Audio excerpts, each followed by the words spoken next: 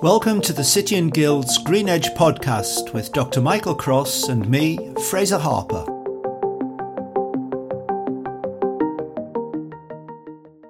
In the previous City and Guilds Green Edge podcast, we heard the simple fact that there are no parts of our economy and no parts of our society that will not be touched by the green transition. And the scale is huge. For net zero, we'll need double the amount of electricity than we currently generate in the UK. And for all that electricity to be renewable, we'll need 4 times more offshore wind than we have right now. The huge move to electrification of transport means, among other things, that by 2030, around 1/4 of the vehicles on Britain's road will be electric, and we'll need 6 times as many electric vehicle charging points as we have today. And of course, there's all that insulation and low-carbon heating to be installed in Britain's almost 30 million homes, along with its offices, factories, churches, castles, and presumably stately homes and palaces. And all that before we even start to think about agriculture, food production, logistics, fashion, healthcare, and goodness knows what else.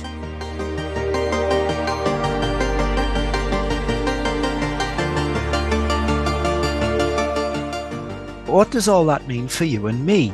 Well, it should mean lots of jobs. And against the backdrop of a labour market that's only growing at 1/3 the rate it did in the first 2 decades of this century, and with lots of experienced people leaving the labour market at an alarming rate, then the UK needs to get cracking with all the upskilling, cross-skilling and green skilling it needs to make net zero happen. As part of this, City and Guilds is building its portfolio of qualifications in line with what it sees as its responsibility to ensure that we have sufficient numbers of skilled people for the green economy. I'm Fraser Harper of the Green Edge, and I'm talking to my colleague, Dr. Michael Cross. Michael, lots of job opportunities right across the sustainability spectrum. That's putting it mildly. The scale is huge because we're talking about 20% of the labour force as it currently stands having direct green roles and a further 20% having indirect green roles. So that's 40% of the labour market. But if we drop beneath that, you mentioned energy.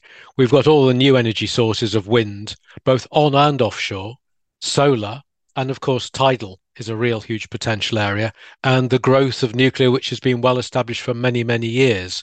But also on the energy front, we've got whole energy storage, energy efficiency, the capture of waste energy and its reuse, the whole distribution of energy, and the smart systems managing the flows of energy. So energy in its own right is unbelievably large growth. But again, as you said, every building has to change how it consumes and how it generates its own heat. So there's a vast range of jobs coming across the whole of the built environment. And that's not just the people who are building, but also the people who are designing, allocating and thinking about buildings into the future. Then you move into transport. Across every means of movement, change is happening. You picked up on EVs, but also aerospace, maritime, rail, public transport are all changing. And that's just 3 of the major sectors. I could go on to another 6 or 8 more sectors that are radically changing at the same time. I think the scale of this is enormous, and we need to differentiate between those roles that are getting the new infrastructure into place and those that will be there to maintain and sustain that, and those that are going to invent the technologies to improve on what we know today. So there's a lot going on. And therefore, anyone popping their heads out of school at 18 and thinking of their university degree or a vocational programme, there are golden opportunities all over the place, both in terms of sectors and in terms of geography, because this affects literally everywhere. Well, Michael, as you said there's certainly the incentive for people to get out there, get qualified and get working in the green economy. And the qualifications landscape is changing, isn't it? It's adapting to the requirements of net zero. It is. And one could argue it isn't for lack of qualifications popping out from multiple awarding bodies like City and Guilds. It's more having sustained demand in large enough numbers in enough locations to allow those courses to operate. And that therefore begs a few questions about how that training will be delivered and how much can be delivered through some form of portfolio of assessment of competence and demonstrating competence by actually doing work and therefore acquiring it through what I would call structured familiarization rather than formal training programs, perhaps. We'll come back to that in a few minutes. But obviously, all of these sectors, this is huge. And within a podcast like this, we can't cover all these opportunities. But let's talk about one of the most important sectors right now, at least, and that's domestic retrofit. Now, domestic retrofit, which is all about modifying dwellings so that they have improved energy efficiency, is a range of things. First, there's the fabrication of the dwellings themselves. So insulation, moisture control, reducing heat loss from ventilation, and so on. And then there's the energy efficiency around things like lighting and appliances. And finally, there's the fitting of efficient heating and cooling systems with smart controls. And this is where, for an increasing number of people, we're talking about heat pumps. There's a whole standard, Michael, which helps us to understand the occupations involved in domestic retrofits, isn't there? The standard is PAS 2035, and it lays out the core roles around retrofitting in terms of the whole design, the coordination, the assessment, the evaluation of the whole project in its various phases.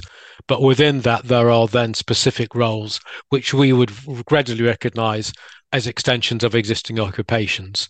Now, for these core roles coming from PAS 2035, Michael, you there mentioned retrofit design, coordination, assessment and evaluation. And we know there's also the whole piece around advising of clients, whoever they may be. How will people get qualified for these kinds of jobs? Initially, I think you'll find them in two camps. One is through the IFATE set of standards, and they're creating a retrofit coordinator, for example. But also you'll find it popping up across, and if you go onto the Ofqual database, a series of retrofit roles are already being seen to be developed around individual qualifications. And if you go to a third source, which are job adverts, you actually see this job title, retrofit coordinator, retrofit surveyor, retrofit assessor, retrofit evaluator, also being advertised as well. And these are roles that oversee whole retrofit projects. And these might not be projects that are done in a single phase.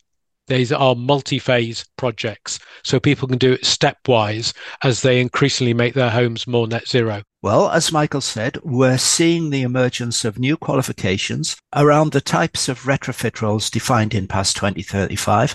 And one of those is a new Level 3 certificate for retrofit advisors, which City and Guilds is introducing in early 2024. And City and Guilds has also produced a useful retrofit careers pathway, which shows how people from construction trades, non-construction careers, or from technical professions can gather certificates or awards that can take them through into roles like domestic energy assessors, retrofit advisors, and coordinators. A career pathway like this fits in with the findings of the Green Jobs Task Force in 2022, which at that time said that many of the skills needed for the different parts of retrofitting, in which it forecasted something like 250,000 people are going to be needed by the end of the decade, by the way, would come through upskilling routes, particularly from existing tradespeople like plumbers, builders, electricians, and so on. Now, here are a couple of perspectives on that from people we've talked to recently who are close to this whole area of retrofit. First, we have Marianne Heaslip of People Powered Retrofit, which is a not-for-profit community benefit society based in Manchester that supports domestic retrofit projects in the Northwest, and that includes the training of retrofitters. And second is Nathan Gambling. Now, Nathan is a heating lecturer as well as a heat pump and training consultant, and is also the host of a renewable energy podcast called Beta Talk. Now, let's hear from Marianne and Nathan on the subject of upskilling for retrofit. A lot of existing training in this area isn't necessarily very accessible to people who are already working in construction, plumbers and electricians and builders already doing what they call the RMI work. So the people who are already doing house extensions and kitchen installs and that kind of thing. And given the scale of the problem, it feels like unless we get people who are already in the industry and already know something about building to skill up, we'll never get there. It's not always training. Sometimes it's just familiarisation. At the end of the day, we want people to be able to do a particular job. And we always think that involves a course. Some of these engineers out there are very, very clever people. Sometimes it's just a 10-minute conversation for them to become familiar with something they were not aware of previously. And sometimes that's all it takes. Michael, obviously there's a range of start points and pre-experience levels here for people going into retrofit, but a lot of the process of gaining qualifications seems to be around either short, sharp courses or perhaps even proving competence without the need for additional training. Yes, I think it's always important that we clarify our thinking of what demonstrated competence means. It means the ability to apply the knowledge and skills required to perform critical functions, duties or tasks for a specific role and occupation. And in that will also be the standard and also the speed at which you can do it. Invariably, the only place you can do that is at work. And so we need a system that can capture that capability of putting in a particular piece of technology, but also getting that piece of technology to operate to a certain standard and level of efficiency and connect it to other elements of a total energy system for a house. And so the whole issue around competence and assessment will be a critical part of this. And hopefully, through the wonders of digital technology, we'll have a perfect record of the work and also the performance of that work over time. So we should be able to do a lot of that without burdensome paperwork or excessive numbers of visits, which are fairly expensive. That's well and good for people already in the workforce and looking to upskill. But what about new entrants to the workforce coming from schools or colleges, or perhaps older people trying to establish themselves with a retrofit career in the green economy?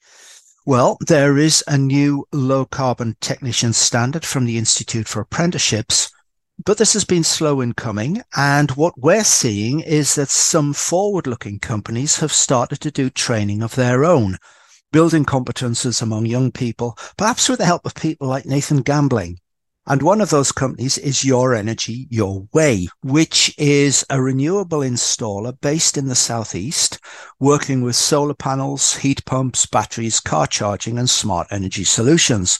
And here's Your Energy, Your Way's founder, Leah Robson, telling us about their newly established training program.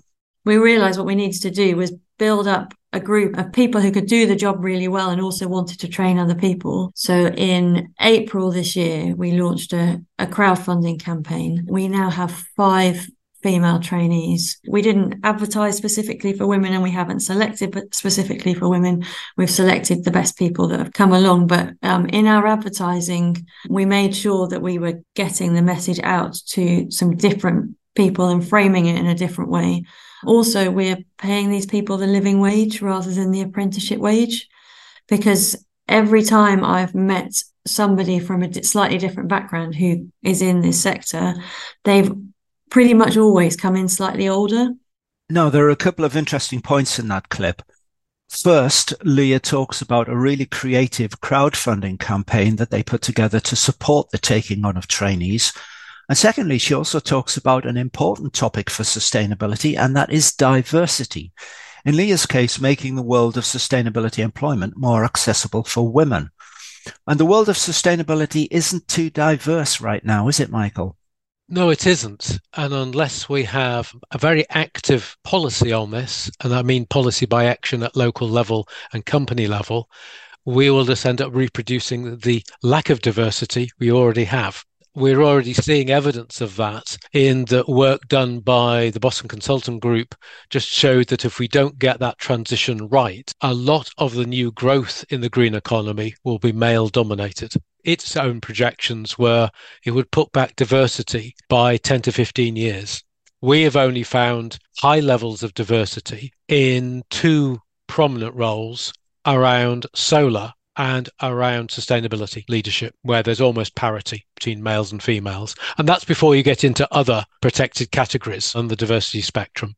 So it is a major challenge going forward. It does mean that the whole careers advice, both into apprenticeships, into degree programs, into T-levels, has to really work very hard, ensure that we get diversity at the very beginning stages of the whole advice system. And one of the things Leah said to us when we talked to her is that these are good jobs. they're relatively well paid, they're interesting jobs. So it's crazy that effectively 50% of the population could be in a situation where they're ruling themselves out of these jobs. Another contractor we spoke to who specialised on the electrical side, saying his electricians are earning £60,000 to £70,000 a year, fairly well paid. He said, that's great, but it does mean, how do I get people to go into colleges to train the future people who are paid possibly 2/3 of that?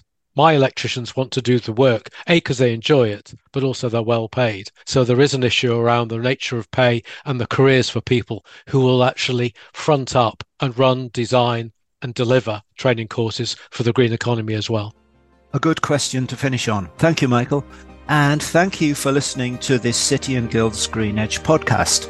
This podcast is produced in association with The Green Edge, to which you can subscribe at greenedge.substack.com.